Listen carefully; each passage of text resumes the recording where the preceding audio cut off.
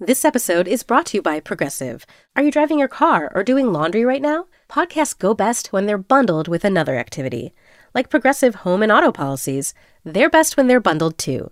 Having these two policies together makes insurance easier and could help you save. Customers who save by switching their home and car insurance to Progressive save nearly $800 on average. Quote a home and car bundle today at Progressive.com. Progressive Casualty Insurance Company and Affiliates. National average 12-month savings of $793 by new customers surveyed who saved with Progressive between June 2021 and May 2022. Potential savings will vary. AI is making waves in every field it touches. President Biden is now on TikTok, and the election draws closer each day. With so much going on in the world, it is hard to keep up with it all, let me tell you. Hi, I'm Kai Risdal, the co-host of Make Me Smart. It's a podcast from Marketplace. And every weekday, Kimberly Adams and I break down the latest in business and the economy with short daily episodes to make it easy for you to stay in the know. Listen to Make Me Smart wherever you get your podcasts.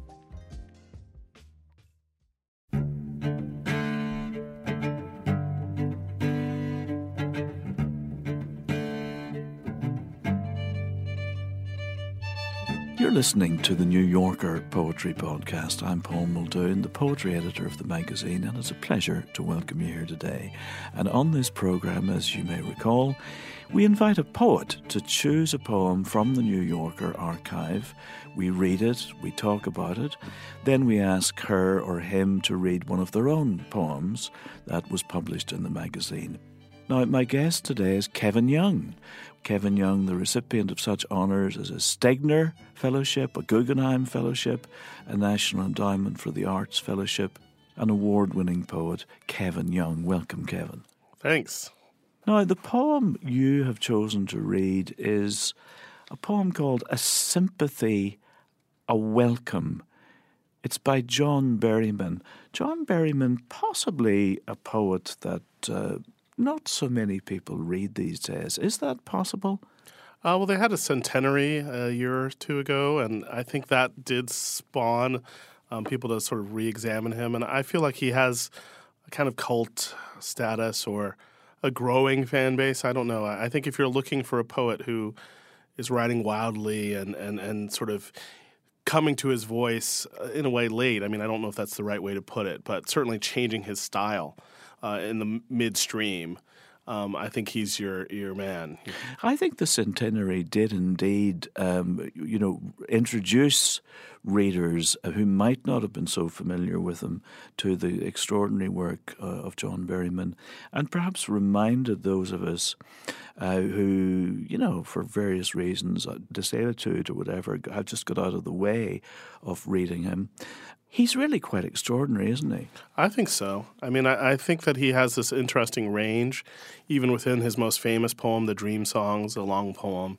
And the first sort of manic, just madcap, almost vaudevillian 77 Dream Songs, I think, is really a masterpiece. And then I think in the later Dream Songs that he wrote, they were quite wonderful. But I even like some of the earlier poems, of which A Sympathy, a Welcome is one. And then, he had this book after that that I think is really interesting. And, of course, he also has this long poem, Homage to Mistress Bradstreet, about Anne Bradstreet, the first poet published on American soil. Yes. Who's, I think, a fascinating poet herself. Yes. And to pick her, I think, was a really interesting choice in the 50s when he did to champion this female ancestor. And he really writes in her voice. And he says in one sort of interview I read that he was really interested in the modulating of voices. It starts in Berryman's own voice and then modulates into her voice and comes back out again. And, of course, that's what the Dream Songs do almost within the lines, line to line, but also within the lines you have these many different voices, sometimes referred to as he or I or you.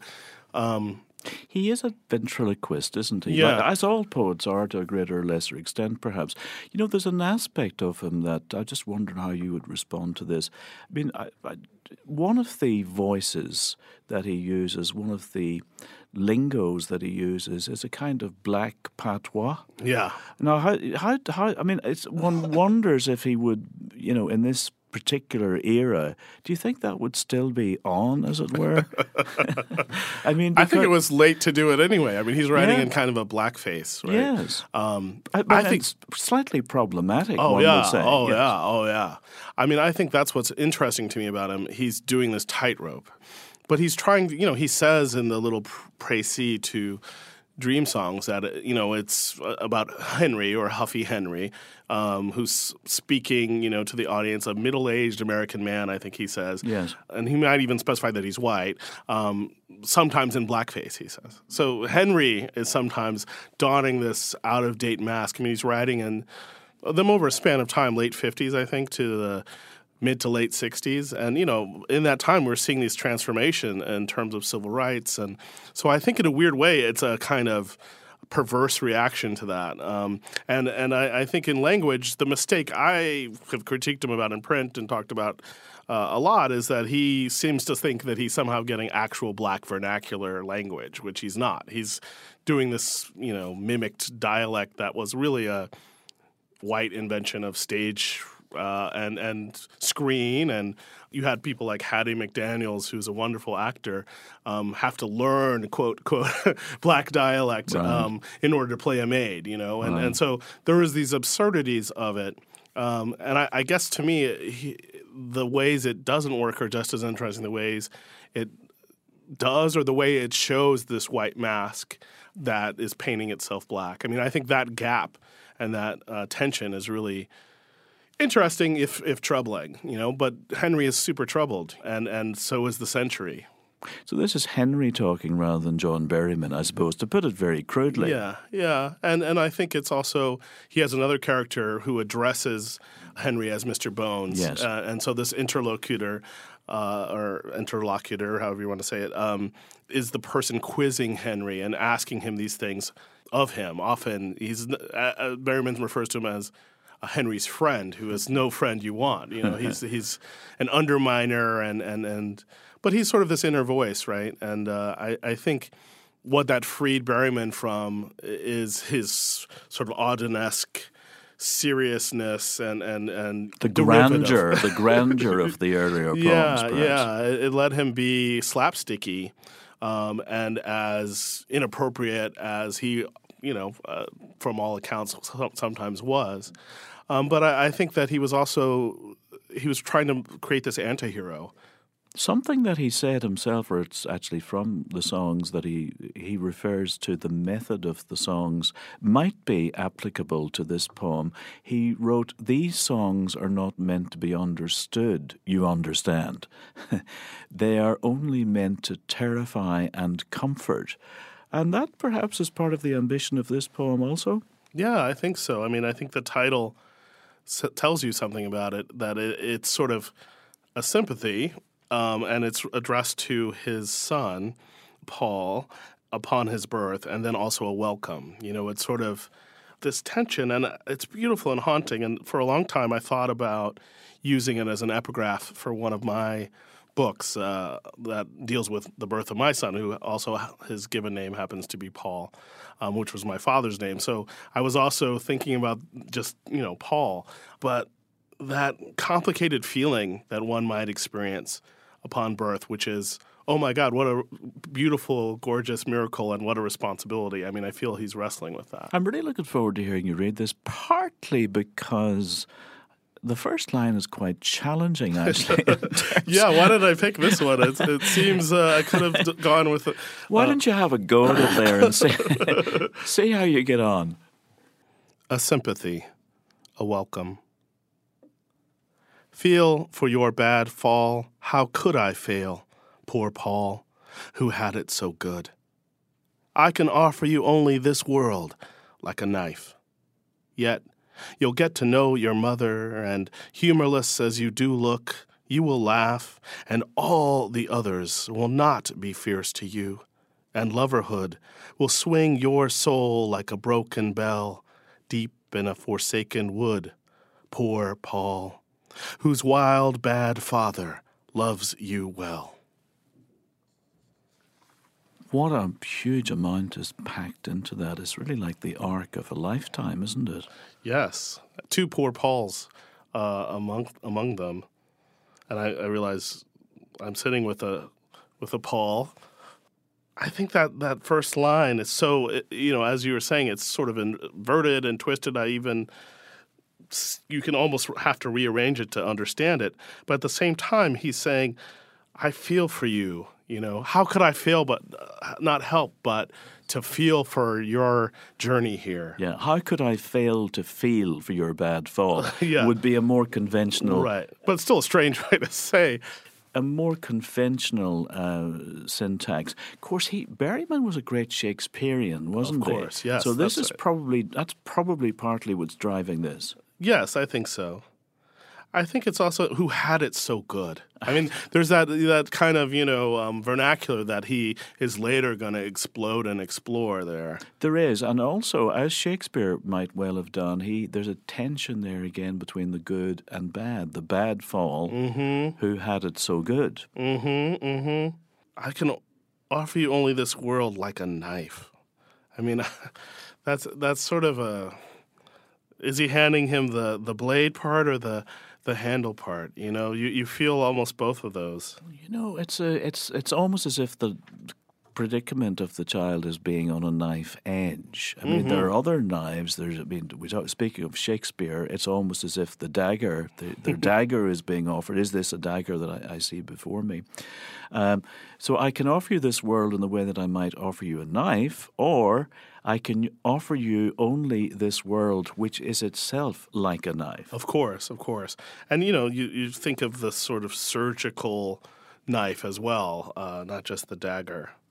Yet, you'll get to know your mother. That there's those little internal rhymes throughout the poem that I think are really smart and I think are something that I love in his work because there's the undertow in it to me. The music is sort of pleasant where there's this real undertow and well, there is, and with that line, yet you'll get to know your mother, is also kind of double-edged, as it were, because, I mean, you have actually come into the world through the mother, but I'm not going to mention that right now, because when you get to know, it's almost as if the burden of it is, when you get to know your mother, actually you may not be completely persuaded by her, right? Well, it's almost that as if he didn't know her before. Yes. I think it's almost as if the sympathy part is double-edged too. He feels sorry for him, but he's also humorless. As you do look, you will laugh. He's almost telling himself, this child who has come to him humorless, and, they kind of just cry for a while, is going to laugh. And all the others, it's italicized, and all the others will not be fierce to you. And I love that phrase that he's coined, loverhood. Yeah, beautiful. Yeah. Will beautiful. Swing your soul like a broken bell, not a ringing one. Deep in a forsaken wood. I mean, that's pretty bleak sounding or not sounding, the silence of it. So, and then he comes back to the wild, bad father. We had bad in the first line. We have bad in the final line. It's it's somewhat reminiscent to me of that description of Lord Byron as being mad, bad, and dangerous to know. And I think, as you were suggesting earlier on, that actually, alas, was a feature of poor John Berryman. He was a bit of a wild man, right? Yeah, I think so. I mean, he's claiming it that he is, but there's a little bit of a humble brag, as they would say. Almost. I think of an African American vernacular, bad meaning bad, not bad meaning good, or the other way around, Bad usually means the opposite.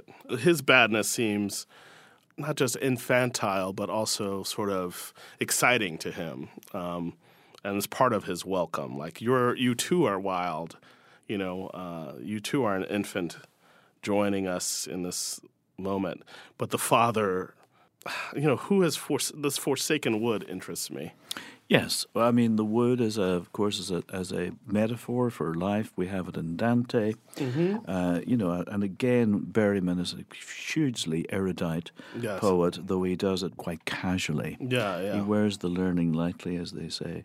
The broken bell, la cloche fêlée, the cracked bell that we get in French literature. And so all of that is going on in there.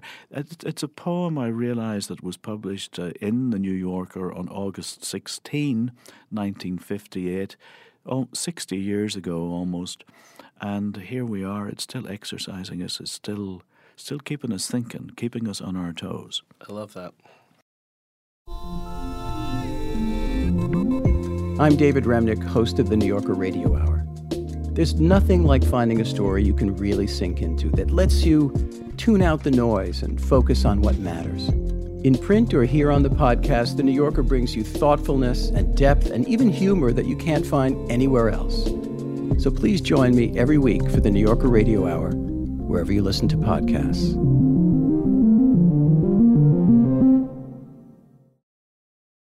In the January 26th, 2015 issue of the magazine, we published your poem, Oblivion, which you're about to read for us now. Can you remember what was going on in your head as you were writing this? It's very much a poem of Louisiana, where my family's from. Still has land and has lived in these patches of land for almost 200 years. So I think it's called Oblivion, but a little like the Sympathy and the Welcome, it's almost the opposite. It's about sort of forever or some version of that. And I was thinking about these cows in the fields there. In the poem, I think addresses this, the way they have these many stomachs and they're sort of always chewing cud. And there's something that they know that the poem is trying to understand. Well, there's a word actually that we use of our mulling things over, of our musing over things, which we also use of the gastrointestinal system of the cow, and that's the word ruminate. Yes. And it's a word that you rather cleverly avoid in the poem, but it's lurking there, isn't it? It is, you're right. Why don't we listen to it and then we can talk about it further? Kevin Young's great poem, Oblivion. Oblivion. In the field, the cows consider oblivion, mulling it over. They and their many stomachs know nothing stays lost forever, that grass, almost cruel, resurrects again. They know even drought will end, though the family they belong to forgets.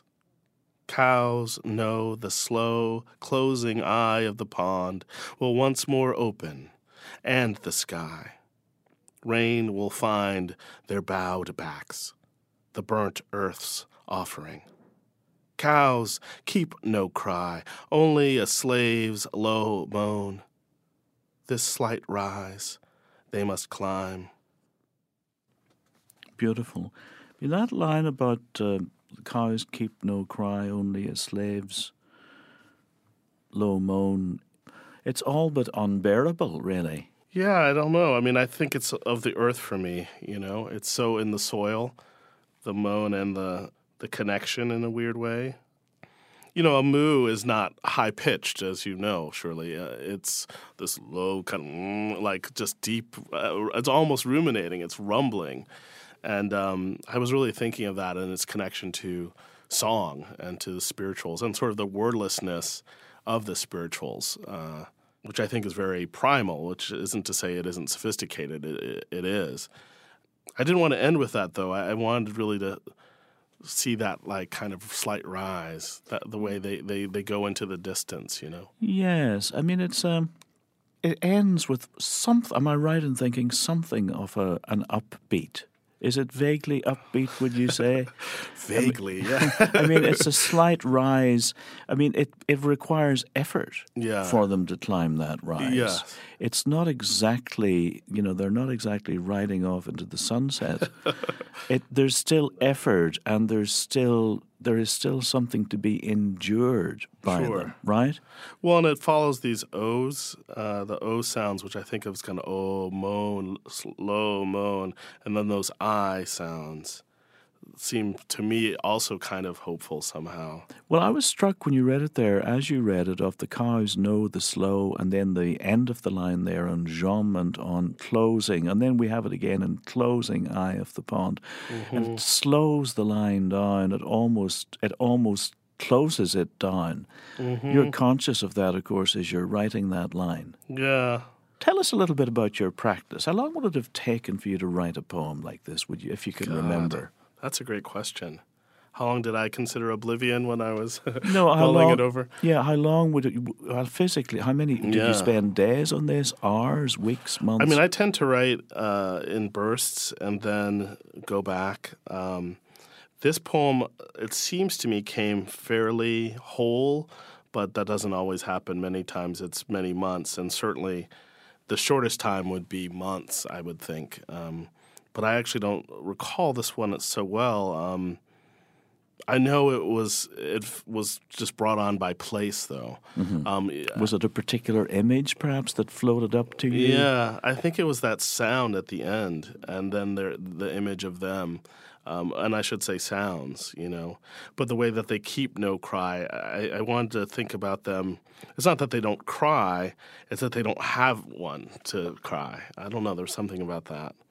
It's not in their repertoire? Is that what it is? I think that's partially what I meant, but I also meant, like, they certainly don't live in that. They live in this other sound. I was really, I was writing a lot of poems about sort of animals and their sounds and their nature, partially because of Louisiana. And there's sort of, I think, poems floating around it, whether it's the loss of my dad or the birth of my son, that ended up in a book called Book of Hours, that this poem kind of circles around. I guess I was really also interested in oblivion as just a word. It's such a particular word to me. It doesn't mean it means nothing, I suppose, but it means more than that. If you obliviate something or someone, it's eliminated, but it existed. And I feel like they're mulling over this kind of nothingness, but also it's not unpleasant. There's something spiritual about that. It's the nothingness of Eastern thought, maybe, or of a kind of emptiness that is clearing the mind. Yeah, rather than negative or.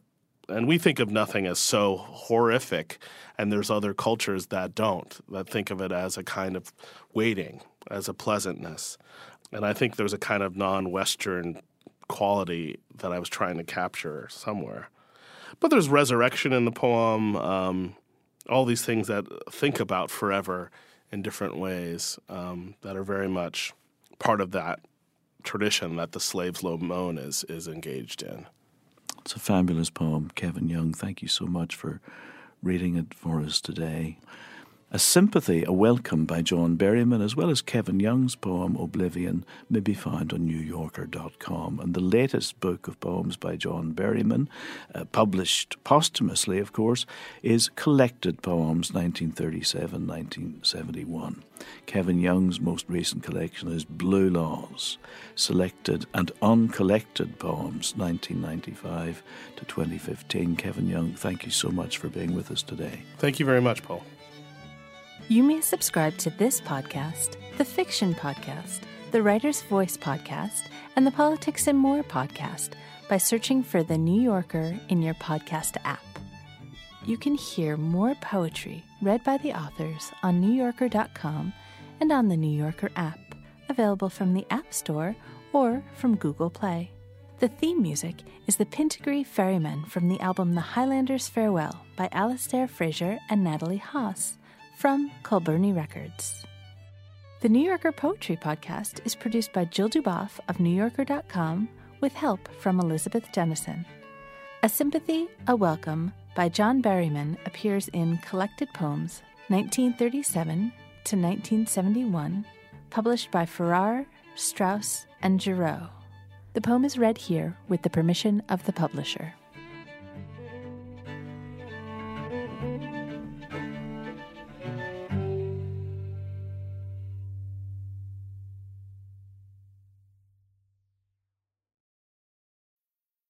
I'm Alex Schwartz. I'm Nomi Fry. I'm Vincent Cunningham, and this is Critics at Large, a New Yorker podcast for the culturally curious.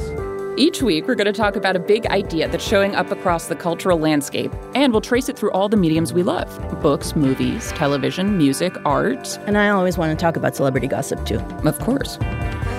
What are you guys excited to cover in the next few months? There's a new translation of the Iliad that's coming out, Emily Wilson. Really excited to see whether I can read the Iliad again, whether I'm that literate. I mean, the jury is out.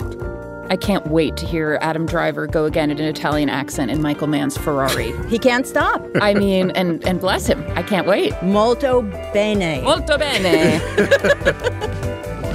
We hope you'll join us for new episodes each Thursday. Follow Critics at Large today, wherever you get podcasts. You really don't want to miss this. Don't miss this. Don't miss it. See you soon.